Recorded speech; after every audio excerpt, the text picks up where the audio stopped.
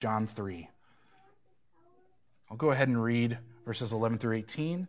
Then I'll share with you the outline for this morning so that you can follow along with where we're going. Here's verse 11 of 1 John 3. For this is the message that you have heard from the beginning, that we should love one another.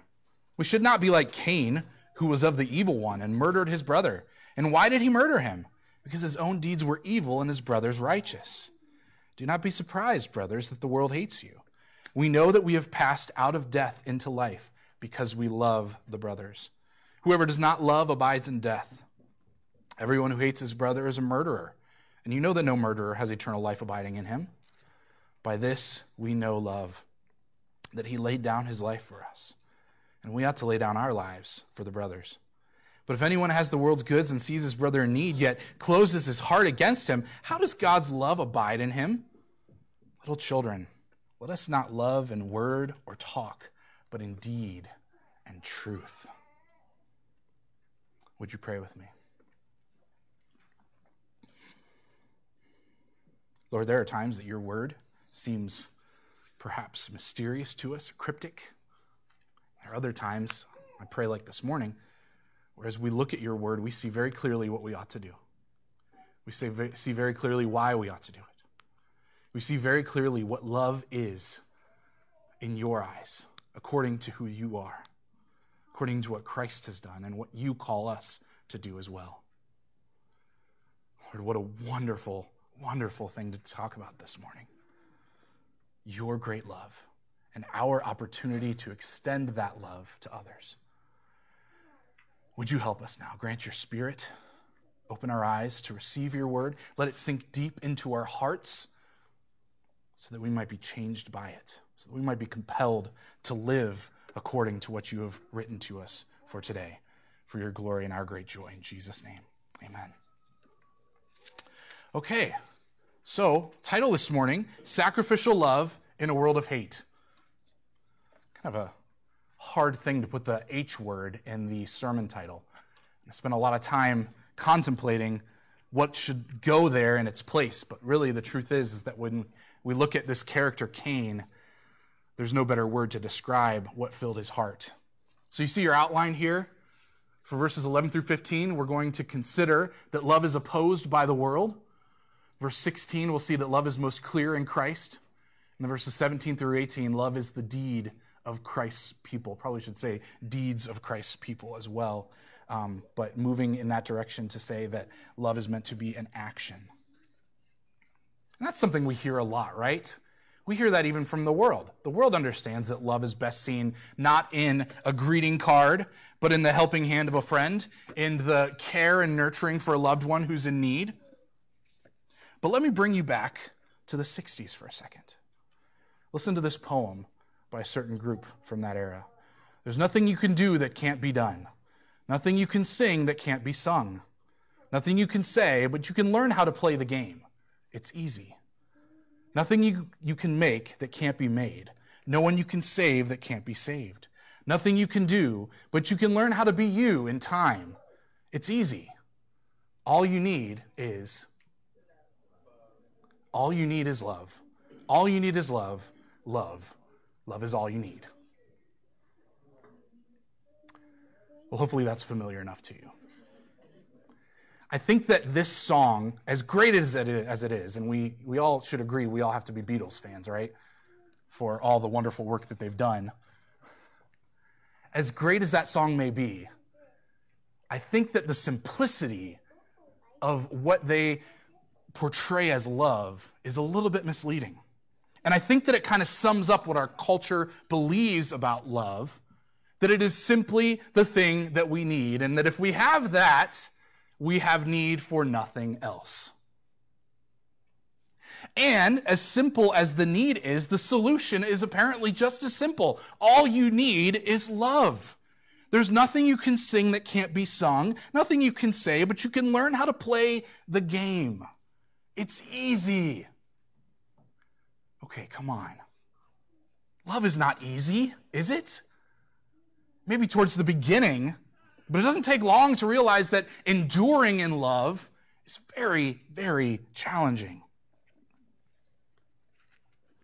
Today we're looking at a command, a message that we've heard from the beginning, that we ought to love one another. And John is not one who would subscribe to the Beatles' idea of love, and that it is simple, it is easy, it is something that we can very easily access, but rather it is something that we need to practice over and over and over again. In fact, if you look back at verse 10 of the same chapter that we looked at last week, this passage, by this it is evident who are the children of God and who are the children of the devil. Whoever does not practice righteousness is not of God, nor is the one who does not love his brother.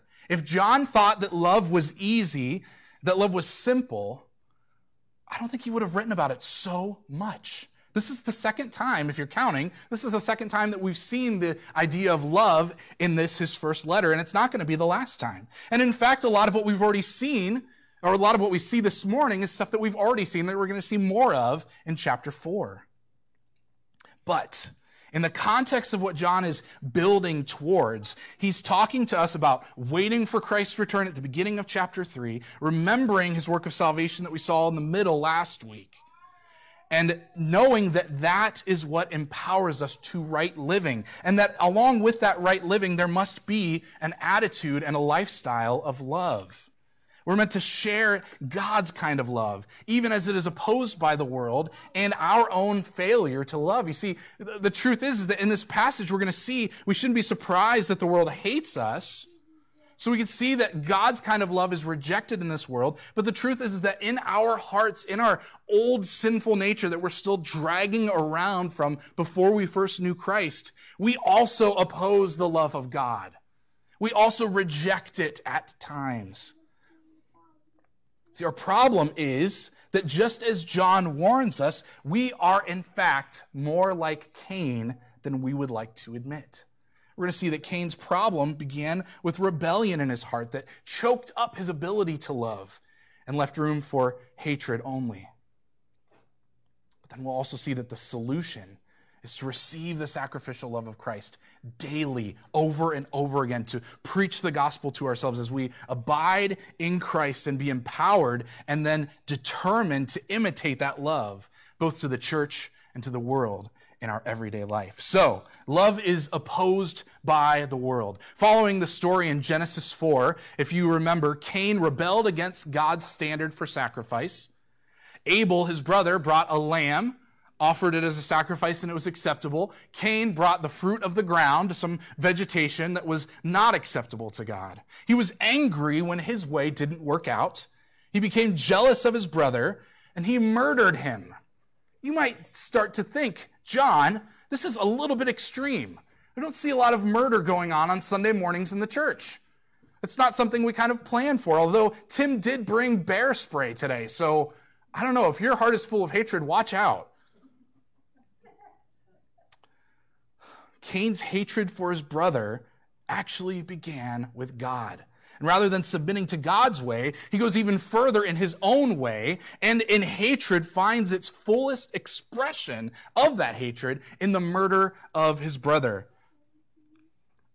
You could see further down in this passage, John says, everyone who hates his brother, verse 15, is a murderer. This is something we need to deal with. There's a reason that John says we should not be like Cain. If he didn't think that was a problem for the church, he wouldn't have presented it as a warning, right? So we need to recognize this very thing, because even if we haven't gone and done this terrible deed like Cain has, if we harbor hatred in our hearts, we're not far from his character, far from the family that he is a part of that you see in verse 12. Again, the connection from last week's passage is very clear. Verse 10 says at the end, we kind of left off last week, didn't address this, but the one who does not love his brother is not of God. If we struggle with love, it's something we need to deal with, not something that we just need to say, love is not my spiritual gift. And yet, what better example of someone who didn't love his brother is there besides Cain? He hated his brother. He let that hatred play out all the way to murder. And what's amazing is how gracious God was to this murderer. So look at Genesis 4, verses 6 through 7. Should be the next slide. Thank you. A couple slides over, actually. Okay, Genesis 4, 6 through 7. The Lord said to Cain, "Why are you angry? And why has your face fallen?" Let's just pause there for a second and recognize God is interrogating Cain in this moment to try to get him to reveal to himself. Does God really not know? Is God like, whoa, Cain's angry. Didn't see that coming. No, of course he knows why Cain is angry. He's getting Cain to say it for himself. Why are you angry? And why has your face fallen? If you do well, will you not be accepted? And if you do not do well, sin is crouching at the door. Its desire is contrary to you, but you must rule over it. Clearly, God wanted to give grace to Cain. Remember, he says this after the sacrifice. He doesn't say, "Oh, your sacrifice was lame, not accepting it, see you later. I'm just going with your brother." No, he actually speaks to Cain in this terrible moment of his hatred and growing jealousy for his brother. He let that grow to the fullest extent. He opposed the love of God. Why? John tells us, because his own deeds were evil and his brothers were righteous. So why does John warn us not to be like Cain? Does he worry that Christians are likely to act out their hatred in the same way? Probably not. What he does make clear, though, is that though we may not become so aggressive that we actually take another person's life, in our hearts, we have to face the fact that hateful deeds begin with hateful feelings. And hateful feelings begin with hateful thoughts. This person's done something to me. I don't like it. They ought to be punished. I would like for them to be punished. I would like to do it myself. You see how it escalates so quickly? And probably familiar to you, I hope, so I'm not the only one who struggles with this from time to time.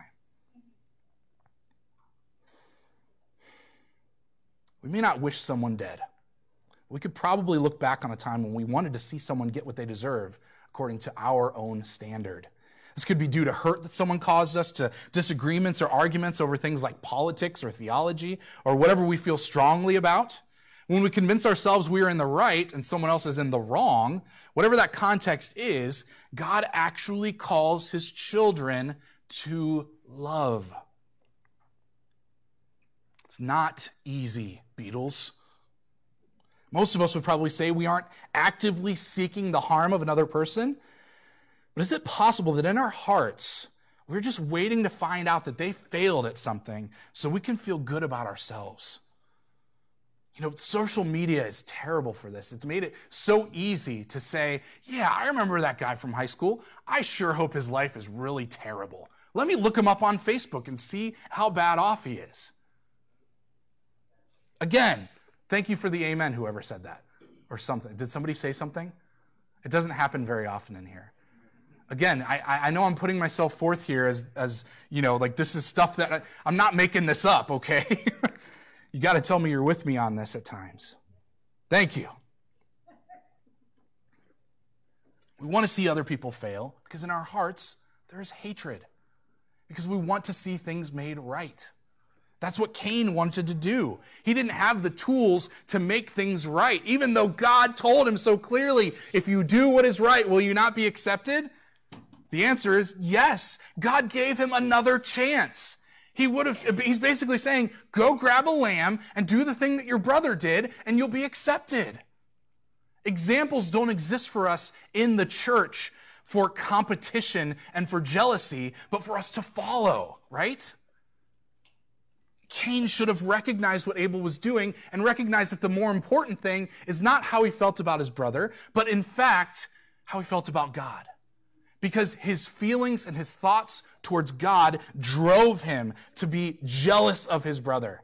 Because his brother had something that he did not have. And that clearly he couldn't even get for himself another lamb. He couldn't even humble himself even the slightest to say, oh, I messed up, let me give that another try. But instead, he acted out in hatred and took his brother's life.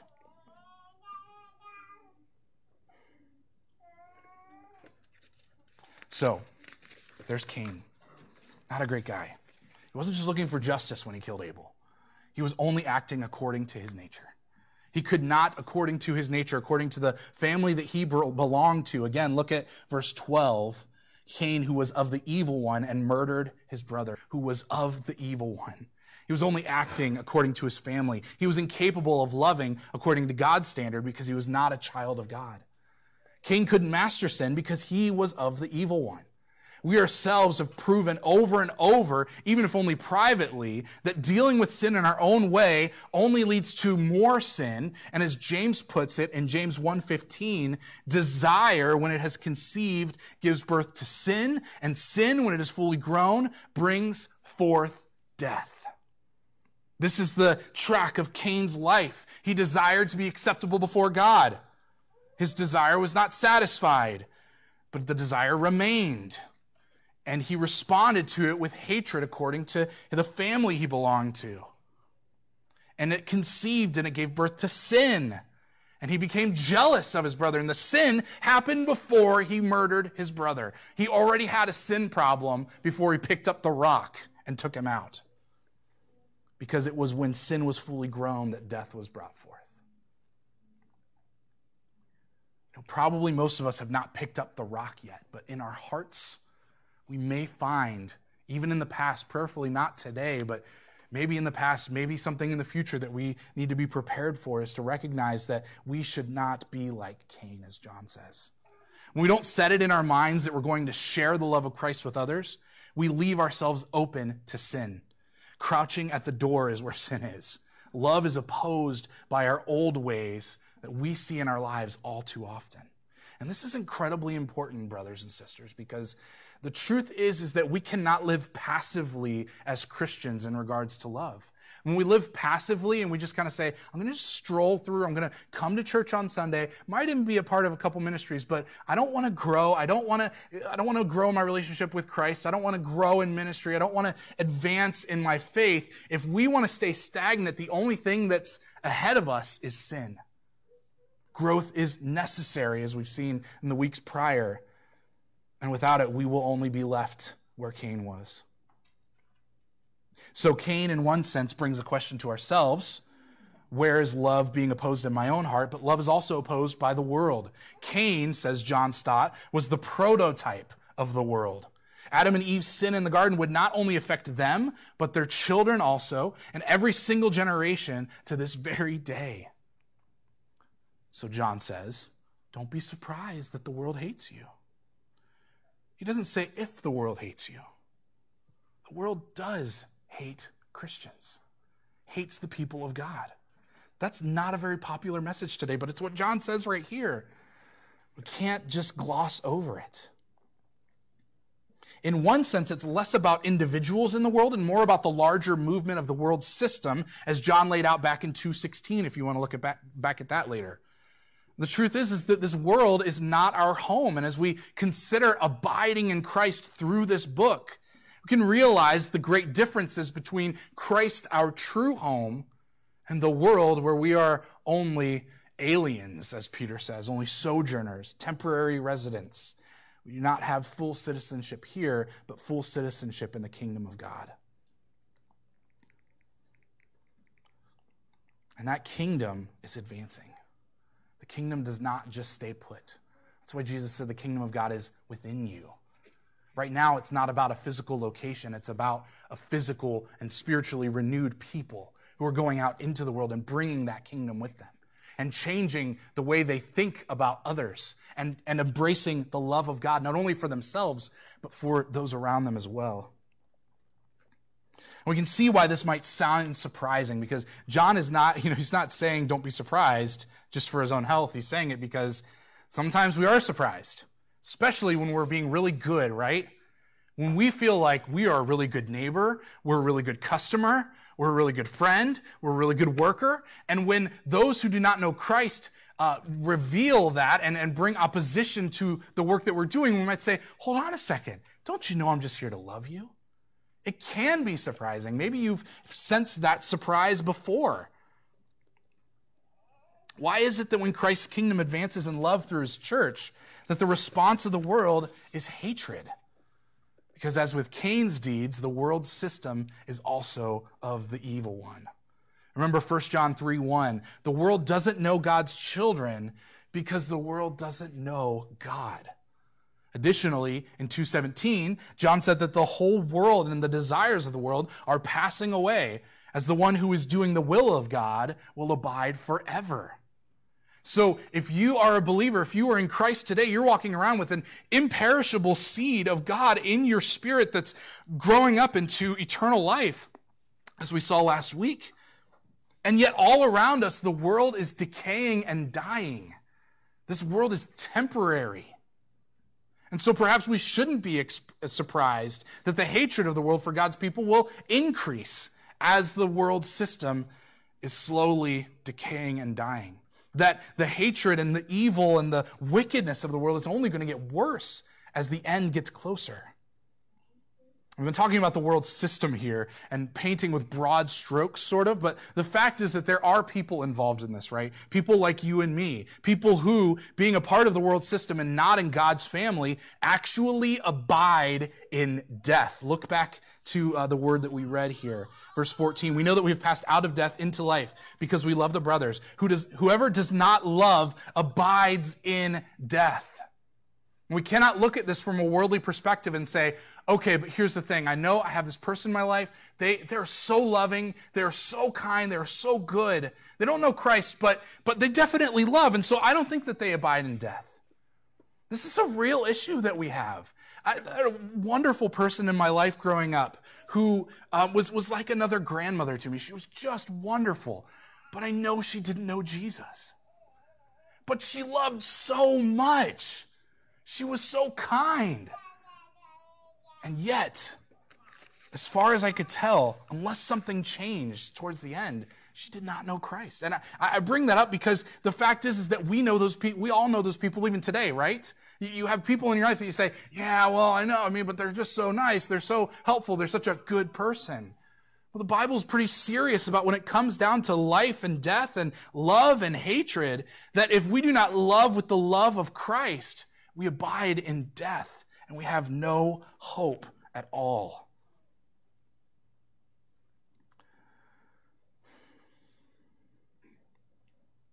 Those who abide in death will not only face physical death one day, but just as we are being called as God's children to make our home in Christ, their home is made permanently in death. For the children of God, John offers this test of love to us today. How do I know if I've passed from death into life? Love. Is my heart full of hatred? John says, as Jesus did in the Sermon on the Mount, that if we hate our brother, being a fellow believer or just another neighbor, we have committed murder in our hearts. This is because of what we talked about before. We say things like, I wish they'd get what they deserve, or I'd be better off knowing that they weren't even around anymore. Murder is just the flowering of the seed of hatred. It's not some greater sin that we could never imagine ourselves doing. I don't think Cain woke up that morning and said, I'm taking Abel out. It's a slow festering of hatred. And again, if we do not advance in this command to love, then we're leaving room open for sin. Again, I'm not thinking that, in the next week or so, we might accidentally go off and kill somebody. The truth is that this is what happened to Cain. Cain, look again at Cain's life for just a second. His parents were Adam and Eve. Do you think that Adam and Eve left the garden and forgot what happened there or something? Don't you think that they would have told Cain and Abel that things were perfect? We were happy. We had everything that we needed. And we messed up in one thing. And it all literally is gone now. And yet Cain still murders his brother. Sin is crouching at the door of our hearts, brothers and sisters, and we must overcome it. We can only overcome it through Christ. If I find any shred of hatred in my heart today, I need to repent. Just as John warns in chapter 3, verse 11, this is the message you've heard from the beginning, that we should love one another. When we hear that message, we hear that command, we automatically need to be thinking, am I doing it? If not, then I must be on some degree here doing in line with Cain in some way. Does that make sense?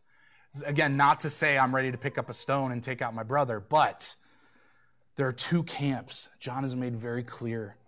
There's the children of the devil and the children of God. I need to repent if I find this attitude in my heart again. I lived a life already before of hatred and jealousy and comparing myself with other people. Christ has redeemed me from that. He's redeemed you from that. We don't need to walk in those old ways anymore. Knowing what Christ has saved us from is incredibly life-changing. But for still billions of other people who don't know him, are you not motivated to share that love with them? Secondly, love is most clear in Christ. Look at verse 16, the crux and the change of all of this. By this we know love, that he laid down his life for us. And we ought to lay down our lives for the brothers.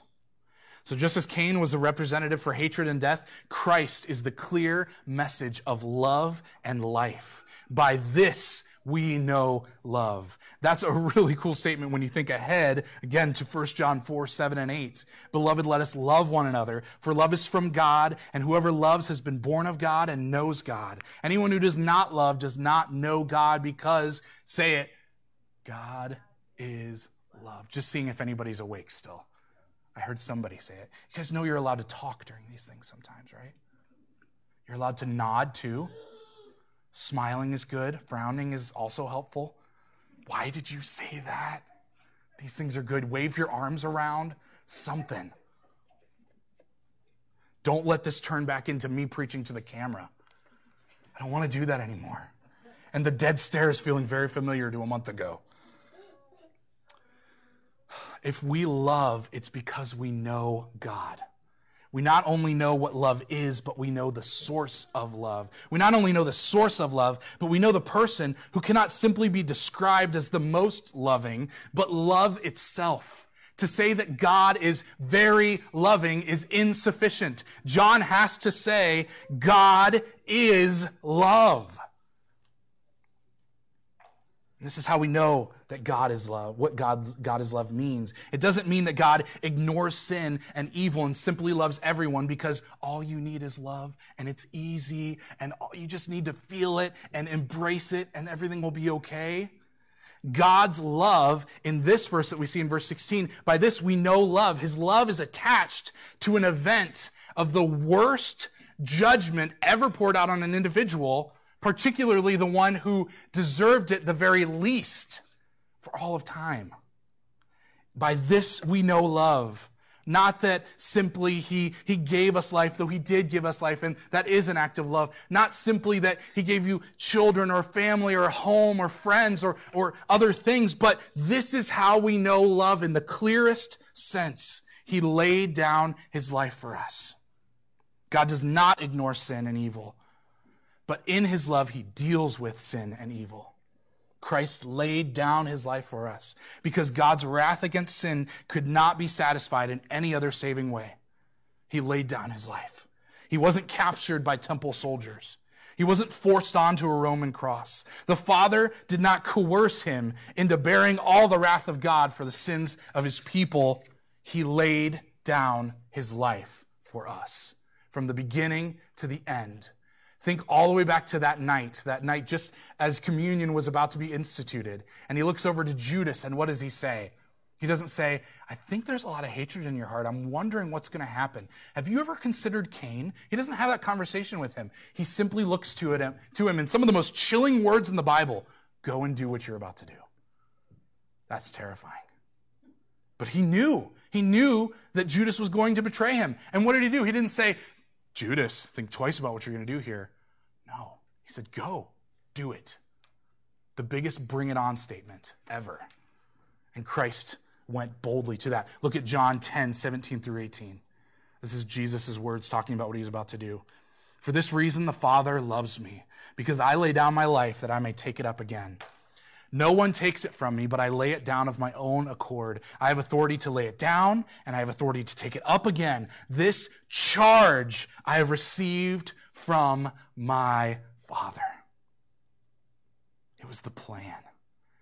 Christ actively chose to love us in this way, that he laid down his life for us. And yes, I am intentionally saying that phrase over and over and over again because I do not want it to be old news for you this morning. He laid down his life for you. He didn't accidentally end up on the cross because he preached in a way that other people didn't like. He intended from the moment that he came to this earth to die on that cross for you, to lay down his life for you. And so, John says, we ought to lay down our lives for the brothers. Loving brothers and sisters in Christ is, as John said in verse 14, how we know we have passed from death into life. Our hearts, though, will oppose this love. We'll convince ourselves that it's inconvenient, or it's not worth it, or that person doesn't deserve it, or do I really need to be that loving in order to be a Christian because I really just don't want to go to that bad place. I want to go to heaven, and I want my life to be good. I want to be comfortable. I don't want to be afraid anymore. We come up with all sorts of excuses not to act in love. That person that we're called to love doesn't deserve that love. But Christ didn't lay down his life for someone who really deserved it. None of us deserve the life of Christ. And that's what can make this charge for us to love each other so difficult for us. When we look at the cross and see love in its clearest display, we know that we abide in Christ if we love what he loves. And he loves his people. Lastly, love is the deed of Christ's people, which we've, of course, already moved into a little bit here. I want to give you a really funny illustration here during a very heavy topic here, hopefully to break up a little bit of this tension, hopefully not wrongfully, but the illustration should be helpful. It was helpful for me. There's a small town in Canada called Churchill, and there's under 1,000 residents there on the Hudson Bay in Manitoba. So from July to November, they see an unusual amount of polar bears, some that even come walking down the street. Has apparently done a favor to them as far as tourism goes. But an interesting thing that I learned about this is that as they see all these, and it's not as though polar bears walking down the street and you could just wave to them, but more frequently than you would see in Lima, I'm sure. An interesting thing that I learned was that the town has basically, all the residents have basically agreed that they're going to intentionally leave their homes and their cars unlocked all day and all night. And this isn't to welcome the bears for a drive or welcome them over for dinner or anything, but it's a generally agreed upon practice and ritual so that they can provide a hiding place for anyone who might be in the wrong place at the wrong time. You're walking down the street and you wave to somebody and you look back and realize they were a polar bear. You need a place to get away quick. So people leave their doors, their houses open, to their cars. I mean, that'd be a kind of funny thing to have happen, right? Somebody bursts into your door. Oh, was there a bear outside? Yeah, got it. They get it. That's just the understanding. And I heard this and I was just amazed because at first I'm thinking, I don't know if I could do that. I mean, yeah, it's only 1,000 people. It's not a very big place. But to leave my doors unlocked all the time, doesn't that leave me vulnerable to other things? Not thinking that polar bears can open doors, but what about other people? I don't trust everyone. The call to love by laying down a life is a call to sacrificially give something up in everyday life. That's why John says here in verse 17. If anyone has the world's goods and sees his brother in need, yet closes his heart against him, how does God's love abide in him? Little children, let us not love in word or talk, but in deed and in truth. And this is the kind of thing that we're called to love people with, the practical ways. The stuff of life is literally what the Greek says. Food, clothing, shelter, Wi-Fi, that kind of stuff. John says that if we don't love sacrificially, we are actually locking up our hearts to those in need. And how out of place would you be in a place like Churchill if you were the one who had your door locked while everyone else's doors were unlocked? Can you imagine the shock of the person seeing a polar bear for one thing and then realizing they needed a place to hide quickly, going over to your car door, it's locked. That's weird. I mean, we don't think it's weird here. If you try to open up somebody else's car door and it's locked, it makes sense. But there, it would have been weird. It wouldn't have made sense. You would have been, who could be so heartless to leave their car doors locked all night? I'm about to get eaten by a polar bear. Which doesn't happen so often because, again, they leave their doors unlocked. It's a practical way. They have something to offer other people, and in love, they do that. Church, let's not be outdone by the world in loving others. Let's be radically sacrificial in how we love. I don't know if that means that you leave your car doors unlocked all night. You know, it's not just a blanket kind of statement like just do what everybody else does, but examine your life. Where could you be sacrificial in your love? And I'll tell you this, Jesus said, you have the poor with you always. And that is literally those who are living in poverty. But I think it also extends to say that you will always have people around you who have needs that you can meet. And so it's not a matter of just simply saying, all right, Lord, I heard the sermon. It's Monday morning. I'm going to wake up. I'm going to be ready to love somebody today. It's not just that simple. We need to not only be ready, but we need to be determined to love others in the days ahead of us. Sharing in practical needs in order to display the greater need of every heart in Christ. Polar bears are one thing, but abiding in death should be far more motivating for us. This town could get serious about it because they saw the polar bears. Friends, if you've been made new in Christ, then you can see the great need in a person's life because you had that same need and Christ has met it.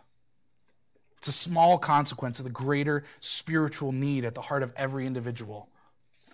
The world will hate this about the church as well. We carry a message of love and of truth. Apart from Christ's love, there is nothing left but death and destruction. There is no other option.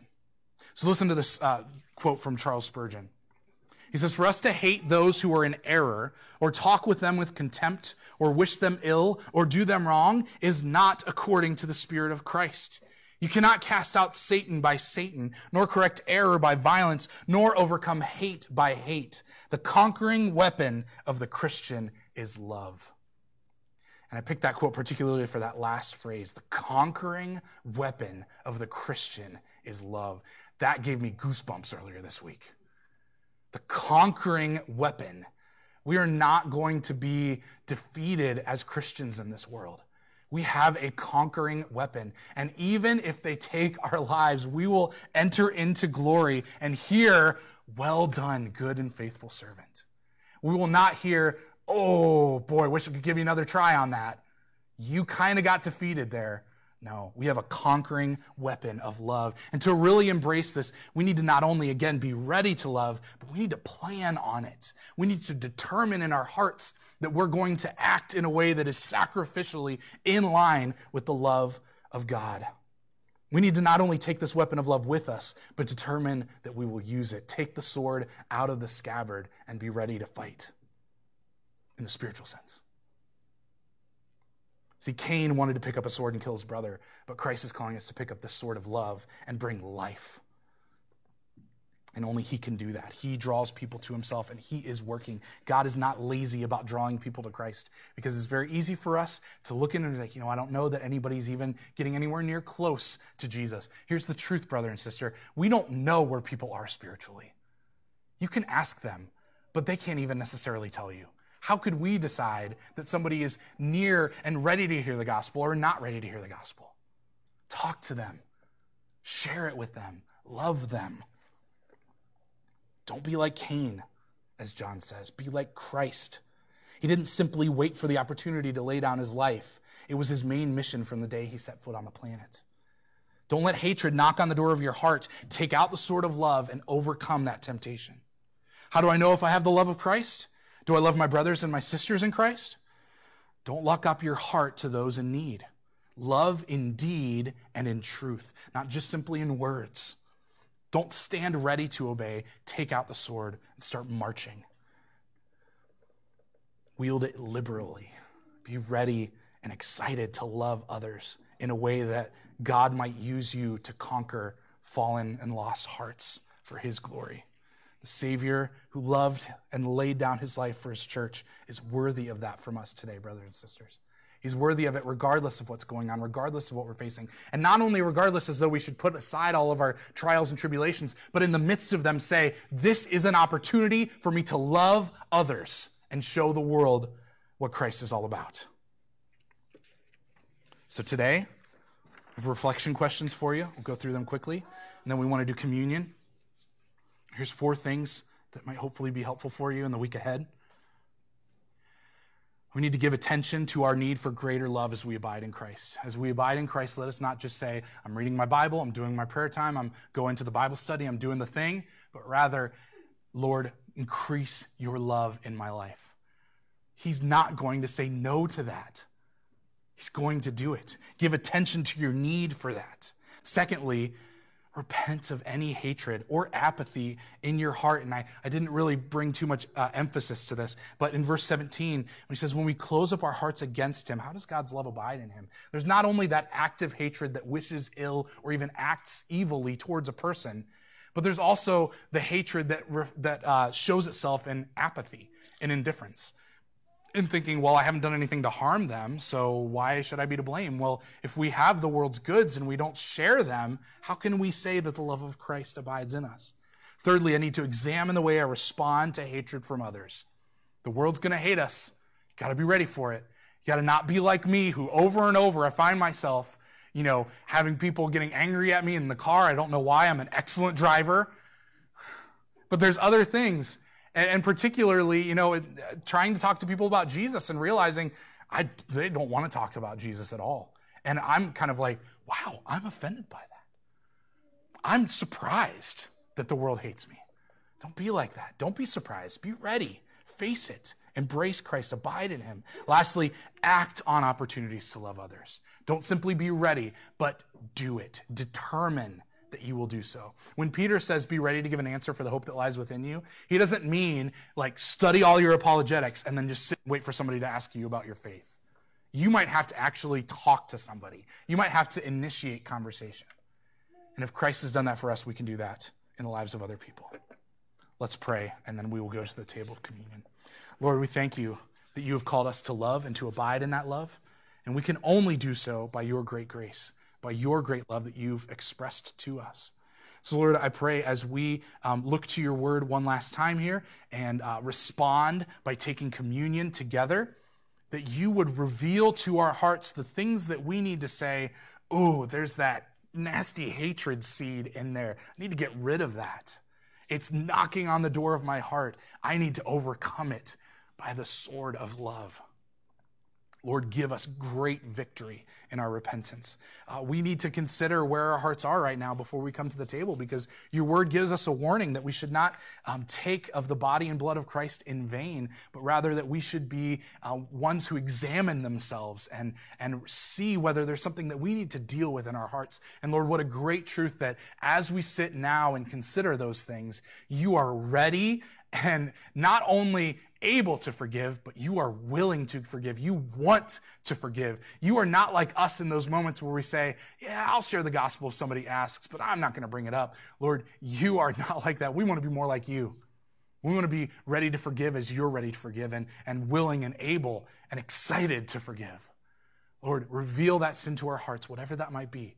Help us to confess. Help us to repent. Let this time of communion be a celebration of the great love of Christ, that he indeed laid down his life for us. He did it on purpose. He did not do it by accident. It didn't just happen to him. It was his plan all along. And we give you glory for that today. In Jesus' name, amen.